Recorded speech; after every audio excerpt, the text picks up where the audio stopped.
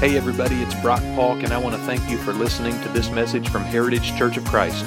We would be thrilled to share more content like this with you and make it easy for you to share it with others. You can find more messages like this on our podcast, or you can download our smartphone app by searching for Heritage Church of Christ in your app store. But most importantly, I hope this message encourages you to take a next step toward a thriving relationship with Jesus.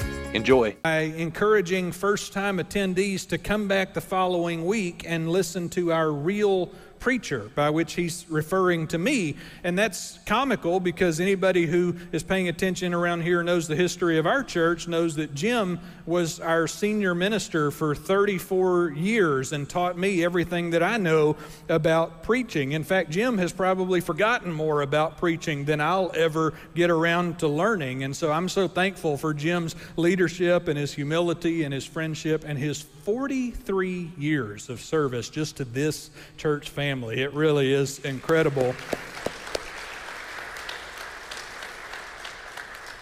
But if you were here last week, or if you watched online, you probably noticed one very glaring and obvious difference between my preaching and Jim's preaching. In fact, Jim took time to point it out last week as he was sitting on a chair up here on the stage, preaching from a seated position and pointing out how I usually preach standing up. In fact, Jim last week even called your attention to a verse in John chapter 8 that describes a time when Jesus taught a large crowd of people while he was sitting down and everybody around him was standing and gathering to listen to what he had to say. And I was watching Jim's message online later in the week and listening to what he was sharing with y'all last Sunday, and I heard his message and I thought to myself, well, maybe he's on to something. Maybe he's on to something with this idea of sitting down while he preaches. And I was considering whether it was time for me to make a change. And then I stumbled across Mark chapter 13, verse 13, where Jesus says, whoever stands firm until the end will be saved. And I thought to myself, nah, I better not. I better leave the chair backstage. I'm just going to stay on my feet up here. But anyway, thanks to Jim, we are still forging ahead in our Together series. And this series of messages has been all about the significance of the relationships that exist between us, the significance of our horizontal relationships with each other as followers of Jesus. You know, from time to time, I will hear somebody make a claim that says, you know, my faith is really more of a personal thing. It's more of a private matter, and I don't think it's necessary to my spiritual journey to be an active part of a community of other disciples. I hear that argument made from time to time, but throughout this series, what we've been learning together is that our connection to God, our relationship to God, grows and it gets stronger in the context of community. We actually have a deeper connection to God when we have a connection to God's people. And reciprocally at the same time, our relationships in community, our relationships with each other get better and they get stronger and they get deeper and more meaningful when we as individuals are walking with God. And so it's a cycle. There's this beautiful flow of spiritual growth that happens when followers of Jesus do their discipleship together. When we share what's happening in our spiritual lives, when we share the journey, when we walk together in this journey with God, we get this opportunity to be there for each other in the highs and the lows. We get an opportunity to help each other with our weaknesses and to serve one another. And so these human connections that we have between Christians, they can kind of carry us along when the going gets tough. And having relationships like we can have in the church with brothers and sisters in the faith, they can provide crucial support for our souls, except when they don't. Sometimes it doesn't work. Sometimes we run into relational problems with each other, or sometimes these relationships don't actually live up to what's advertised. And you got to ask yourself, in fact, I'm posing the question this morning, what do we do when these horizontal relationships that exist between us start to run into trouble? What happens when some challenge arises between us, some disagreement happens among all of our church family, somebody gets offended, some offense is taken? What happens when something bad occurs and then suddenly the relationships that used to be so life-giving for us are all of a sudden more painful and they're conflicted? You know, it doesn't take much for sweet church relationships to turn sour. You stick around church long enough and you'll hear some wild stories about people whose connection, their relationships with each other fell apart over some silly issue that a group of 4-year-olds ought to have been able to solve given enough time, but there was just too much investment, too much on the line, too much at stake for us to even be able to move past it. I've seen churches that have split right down the middle over questions like who gets to have a key to the building, or a question like who gets to decide how we decorate the stage in the auditorium. I heard of one church, and this is a true story, one church that had a serious, long-standing argument between its members over whether or not it was Christian to bring deviled eggs to the church potluck lunch, right? And of course the answer is yes. Have you tasted deviled eggs? You got to have those. It's not a potluck without those. But I see why somebody was a little bit uncomfortable with the name. But I mean, I've seen churches and heard about churches that have all kinds of tension and problems over silly little stuff. But maybe the more depressing stories are the ones where there's this dark cloud of suspicion and mistrust and hard feelings that doesn't get dealt with. It never gets reconciled. I knew one church decades ago. They built a brand new church building, and it was at a prominent spot in the city where everybody in town was going to be able to see this building as they were going about their business. And so one family in the church gave a donation for a large cross to be welded. Family like this can be delicate. Church connection like this can be delicate, and it can be tempting to let our offenses, our past offenses, and our present disagreements start to come between us. But this morning, I want to share with you about how the earliest Christian teachers, the people who spent time with Jesus and were commissioned to share the good news about Jesus with generations to come, including us, these earliest Christian teachers taught that sticking together is what Christians are called to do. They taught that we are called to resist division and fight for unity. Now, we know how to fight, right? It's just the fighting for unity that can be problematic. But we are fortunate. We're fortunate that we have some helpful writings that were handed down from some of these earliest Christian teachers that give us guidance on what to do when we find ourselves in that kind of a situation. And it's all based on remembering, what's this community really for? And so today I want to direct our attention to an ancient letter that was written to a church very much like ours to help them keep their eyes on the goal that was most important. We know this letter as the book of Philippians. You can find it in the New Testament portion of your Bible, or if you've got the Heritage app on your phone, you can click through to today's sermon text and find it there. But you need to know a couple of things about Philippians as we get started.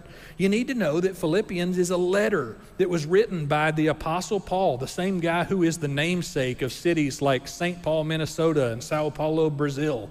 You need to know that St. Paul, or Apostle Paul, wrote this letter nearly 2,000 years ago, and he wrote it to a small church in this small city on the coast of Greece, and it was a Roman colony. In fact, the church in this little city of Philippi was probably the very first Christian church on the continent of Europe, which is a really incredible claim to fame, you know?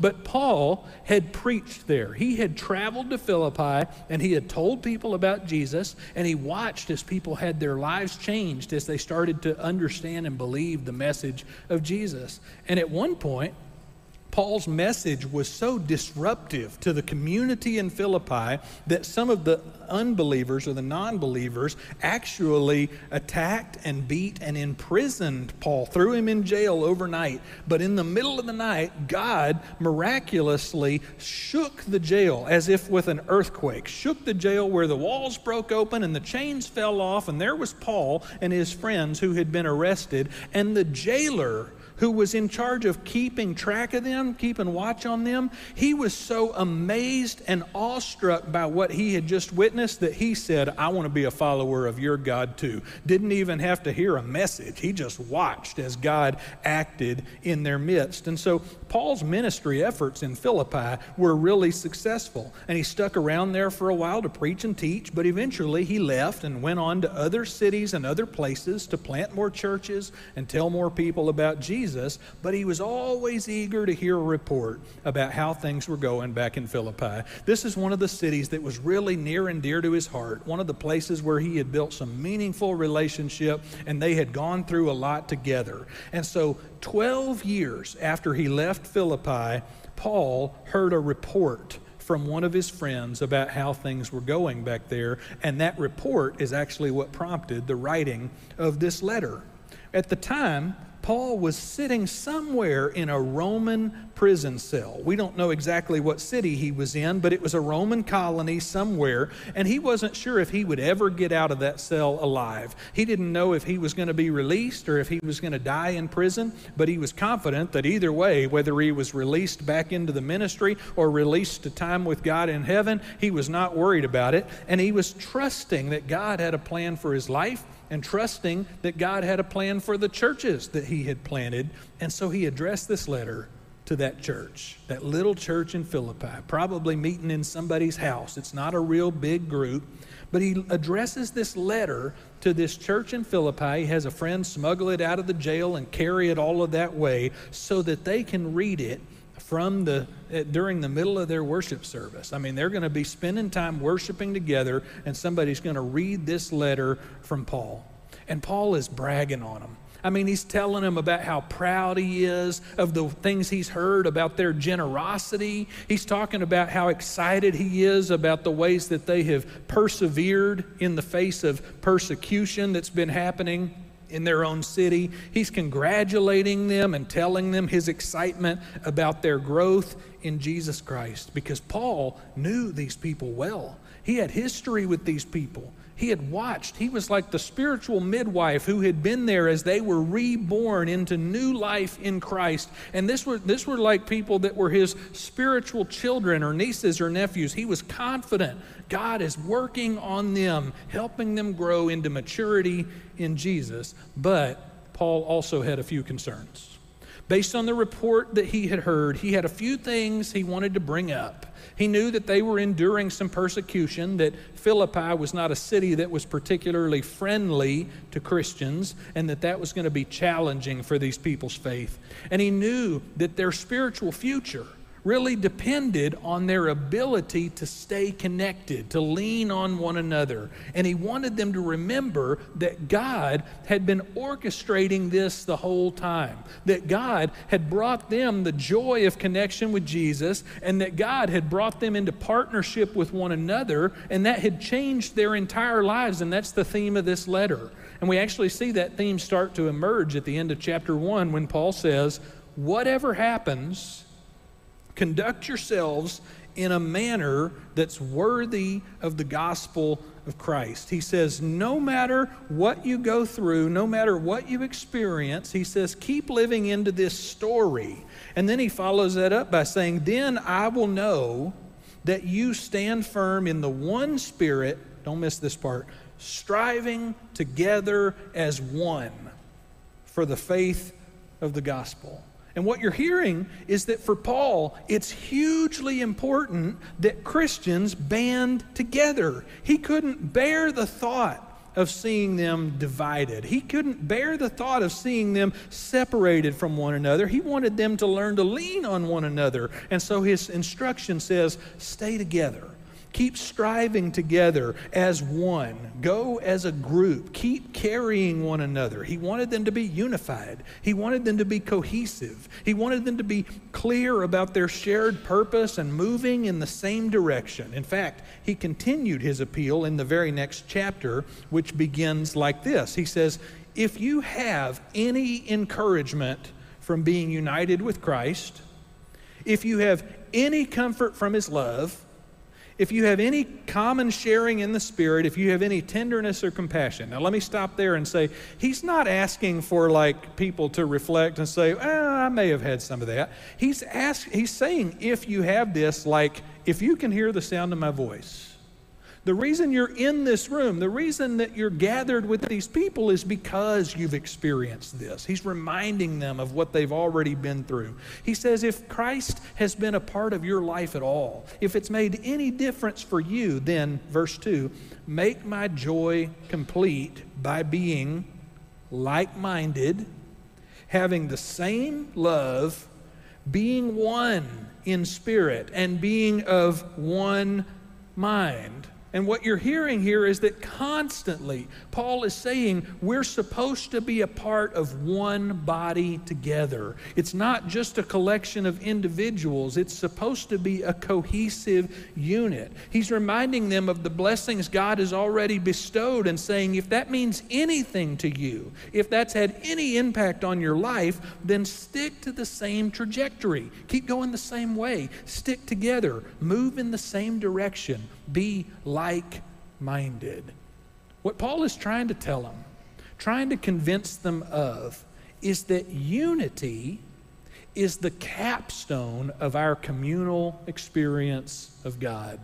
This is what God is aiming for among us. Unity is the pinnacle that we are focused on. Unity is the summit that we are climbing. It's the journey that we're pursuing. All of our individual relationships with God, all of our individual interactions with God are pointing us toward a community that's cohesive.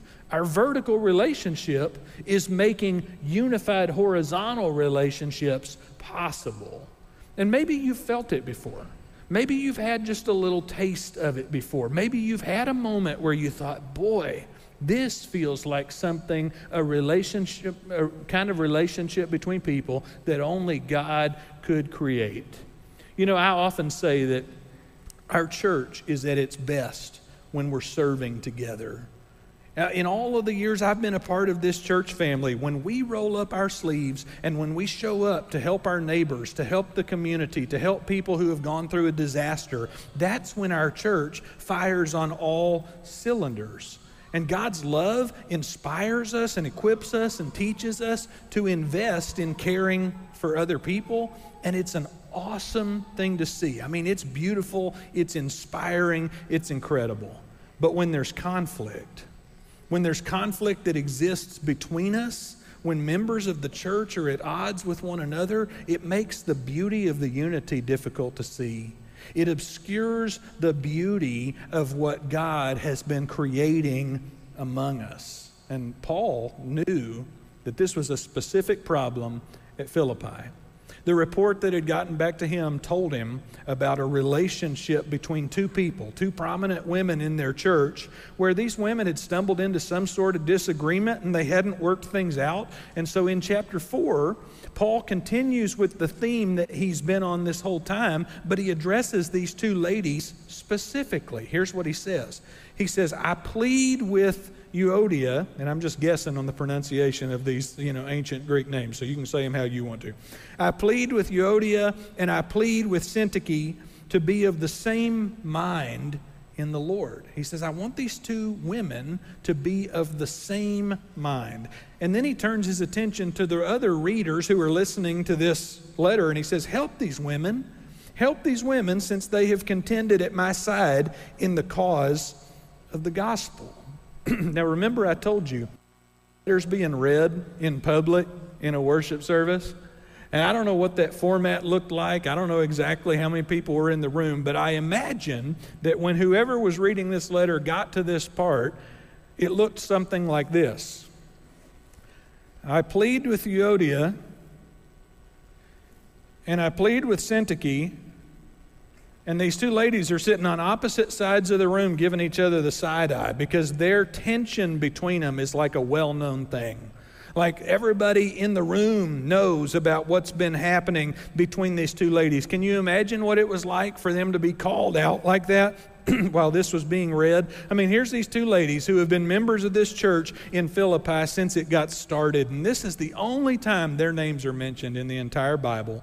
And we're not sure what their disagreement was about. We don't know how long they'd been at it. We don't know whether the issue was something that we would call trivial or something that we would say was major. What we do know is that it was significant enough for Paul to bring it up. And Paul's not trying to embarrass them here. He's trying to call them to something bigger.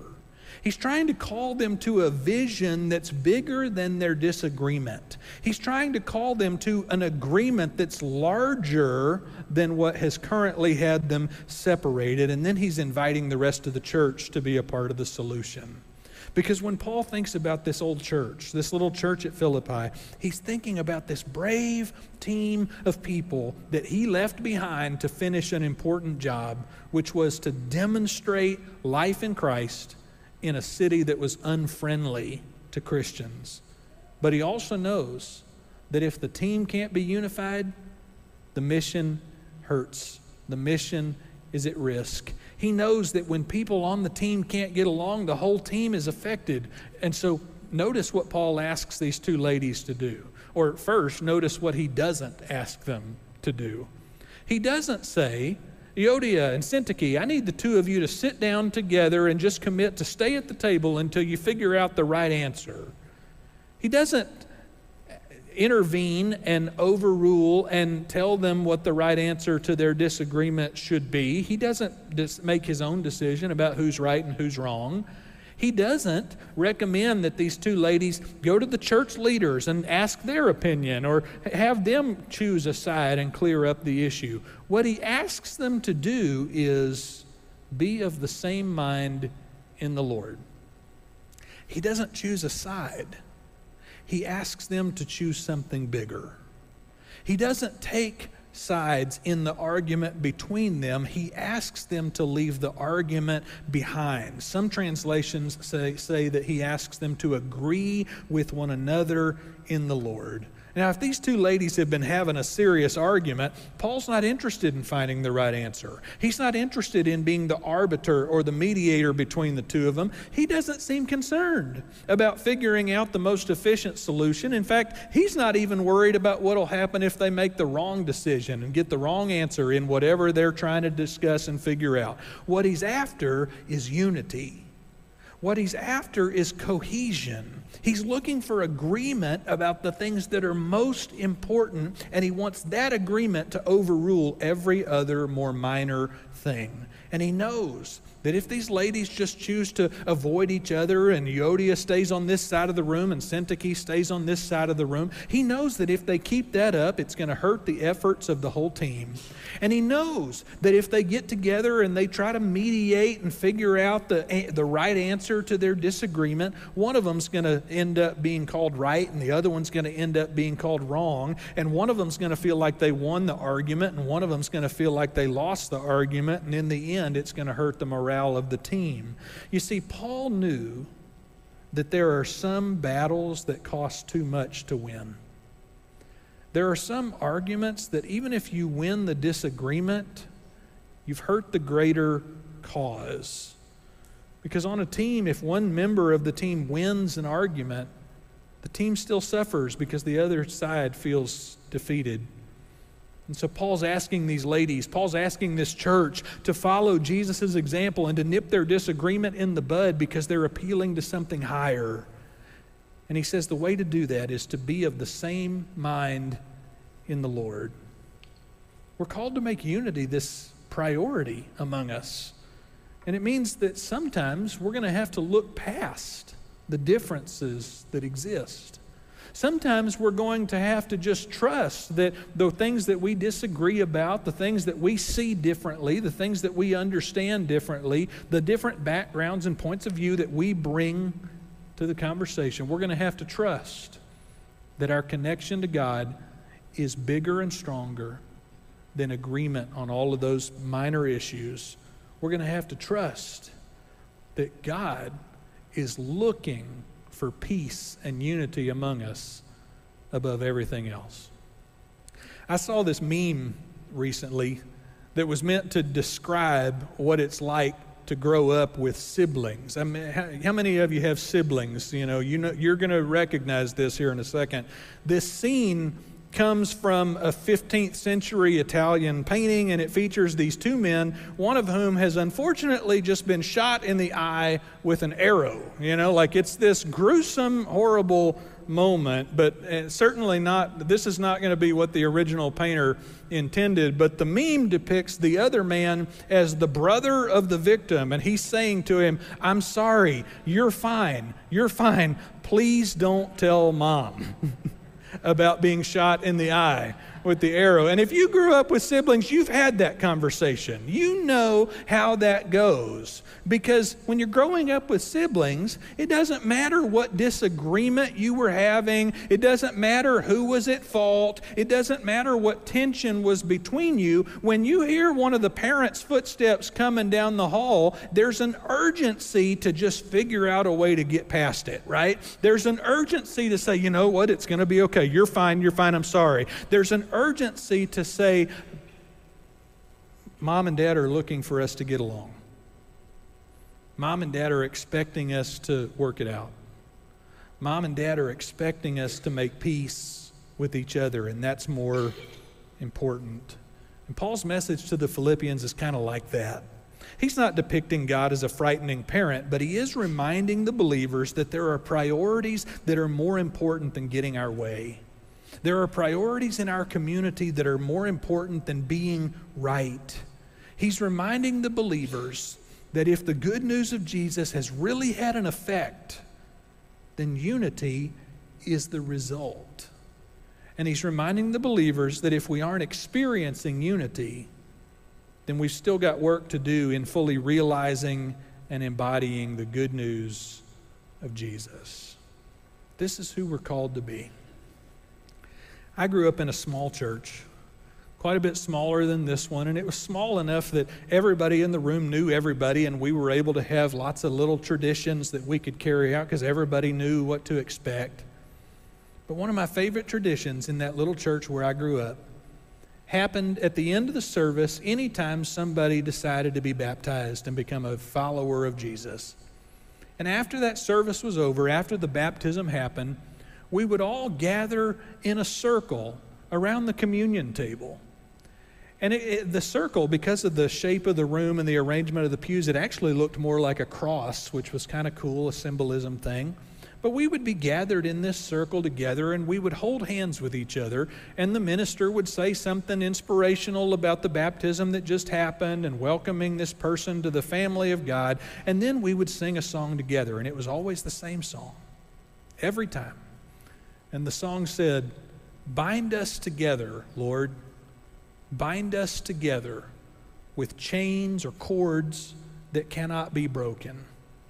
It said, "Bind us together, Lord. Bind us together, Lord. Bind us together with love." And I got to tell you, that was a beautiful, aspirational song. We did not successfully live that out all the time, because we were still a community of humans that were messed up. And so there were people in that community who liked each other and didn't like each other. There were people in that community who had history that sometimes wasn't pretty. There were people in that community who liked what the church was doing or liked what the minister was doing, and then there were some who didn't. There were people in that community who didn't get along, and they just ignored each other, and they intentionally sat on opposite sides of the room so that they never really had to cross paths. But whenever somebody would be baptized, whenever we would gather in that circle, we would sing this aspirational song that said, "Bind us together, Lord. Do what we can't do, God. Bind us together with love. And don't let our connection to each other be based on absolute agreement with everything. Don't let our connection with each other be based on uniformity, because unity can exist without uniformity. But God, let our connection to each other be based on love." And we prayed that prayer. We sang that song, asking God to do what only God could do. We gathered around that table and we joined hands and we said, God, we're trying. God, we want to be not only in a unified relationship with each other where we can experience that together, we also want the world to see us loving each other. And so, God, do what only you can do. And as we gathered around that communion table, we submitted ourselves once again to letting God work through us.